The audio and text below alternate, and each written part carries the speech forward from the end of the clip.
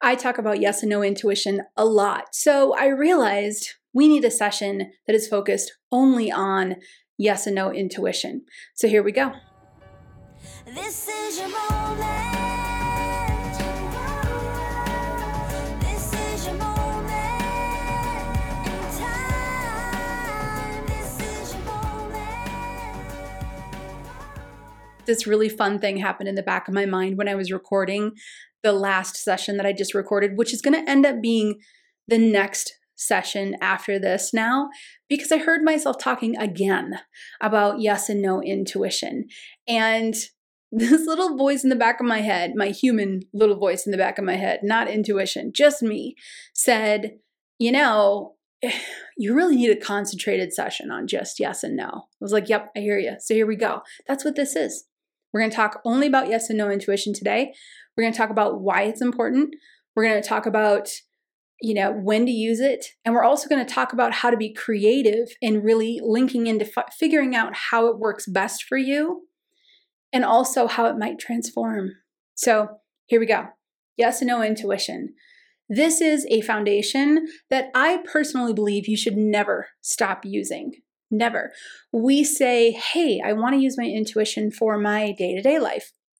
And I'll tell you, I have taught tens of thousands of students, and almost all of them learn from the SAGE method or other courses that I've taught to use in their day-to-day life. Very few of them are actually out there working as practitioners, because these teachings aren't about how to be a professional. If people want to be a professional, they work with me one-on-one after the fact. All of the teachings that I put together are based on how to use your intuition for your day-to-day life. So yes and no is huge. When you start using yes and no, once you get into the flow of it, which we're going to talk about how to do, but it's so beautiful because you can use it in a split second anywhere that you're at. And you can work at it to make the yes and no so distinct that you can't get away from it. You can't go, well, maybe that's not it. And you can even set up techniques to kind of get out of your own way. If you're really, really, really vested in something and you want something really badly, and you ask, should I do this? Yes or no? And the answer keeps coming through is yes, yes, yes. But you got that little inkling in you that you're like, I wonder if I'm just making it say yes. You can use my long lost friend, which is, they're not lost. They're right on my desk, index cards. And on one index card, write the word yes. On another, write the word no. Fold them up so they match, so they're identical, so you can't tell which one's which. Mix them up, and then intuitively pick the answer. That'll help you get out of your own way. But let's talk about being out and about day to day. You don't have access to your index cards. You don't have access to your meditation station at home. You don't have any, place where you just want to ask a quick question. Do I do this or don't I do this? Do I go? Or don't I go? We can't give go or stay. We got to give a question that's a yes and no. But should I say something? Should I do something? Should I leave?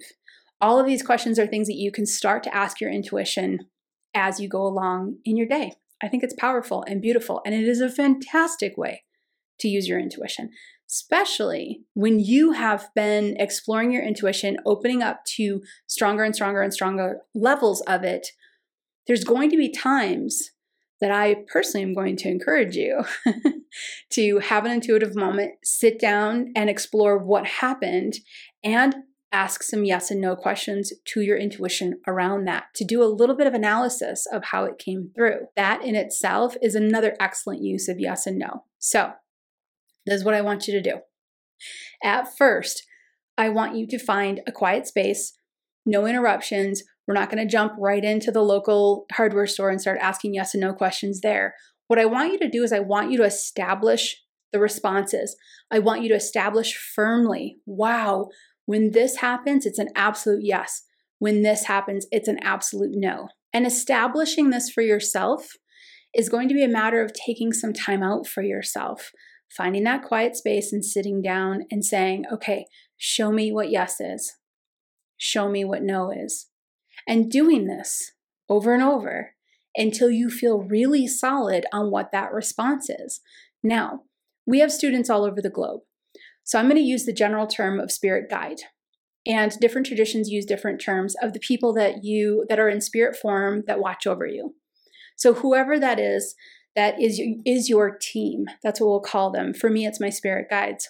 Work with them. Sit down and say, hey, I really would like a strong yes and a strong no. That will help me not only navigate my human path, but it'll help me in communicating with you as well. Now, if you don't have communication with guides yet, if you don't have communication with what I call your team, that's okay. Just sit down. Please take time to trust that they're there just for this experiment. Sit in a quiet place, preferably in front of a wall that's blank. I want you to sit a couple feet back from that wall. And you can close your eyes. This doesn't have to be a sight thing. You can keep your eyes open. If you keep your eyes open, please allow your eyes to relax and to defocus away from the wall. When you do this and you say, give me yes. What does yes look like, feel like, smell like, sound like? Ask for the yes and then be very, very open on how it comes through. For many people, it will come through physical. For many people, it will come through visual. Some will hear something. Some will feel one side of their body. Some will feel a different side of their body. Some people will feel, when I first started doing yes and no, it was a knowing with a feeling. When I got a yes, I felt like I was lifted up or encouraged. It was very subtle, but I felt encouraged. When I got a no, I felt very hollow and empty. Just learn the subtle differences. Start with the yes and say, please, can you show me what my intuition does when the answer that's coming through is a yes? Please, can you show me what the intuition will do when my intuition will do when the answer is a no? Do this for about a week. Once a day, 5 minutes a day, do this for about a week. By then, you will start to know what your yes is and know what your no is. Could be physical, could be smell, could be taste, could be hearing, could be sight. Could be any of those. Stay open. Stay open. Now I'm going to give you some examples of different yeses and nos that come through for different people from what I've heard over the years, also for myself. I'll start with myself. In the beginning, when it was a yes, like I said, I got this feeling of encouragement. When I got a no, it was a feeling that was just sort of hollow and empty. And I built off from there. Now, side note, I was also using a pendulum. And if you are drawn to pendulum, please use pendulum. That's a great way to get it swinging in the yes direction and then feel what that yes feels like, or see or hear also some other sign or signal of yes. So a pendulum can very well be training wheels. It was for me, was for many of my students as well. So feel free to use a pendulum, but you don't have to. Okay, here we go. That was my first yes and no. And then over time, that encouragement feeling for yes and that hollow feeling for no started to morph. And this is really important for people to hear, is your intuition is going to change over time because you change over time. So eventually it went from a feeling of encouragement for yes and a feeling of void for no to a feeling of being pulled forward for a yes and a feeling of being stopped and pushed back for a no. So I started with feelings because my visuals were not strong in the beginning. I started using yes and no intuition right out of the gate. Opened up at 32 years old. I was a full-on adult, had no experience whatsoever. And I started using yes and no. So it was subtle. Please know, you'll pick up on the difference. You'll pick up on the difference. But as my intuition grew, it changed. And I've seen this for many students. Then, and actually more often than not, this is how it comes through now. It eventually, one day, I remember feeling the yes and feeling the no, but doubting it, right? And it started to feel kind of faded. This is also when we know it's time for us to shift up this intuition. It's time for us to go, okay, maybe this isn't the signals that are still resonating with my intuitive channel. Maybe I need to switch it up. And I went back to basics. Show me what a yes is. Show me what a no is.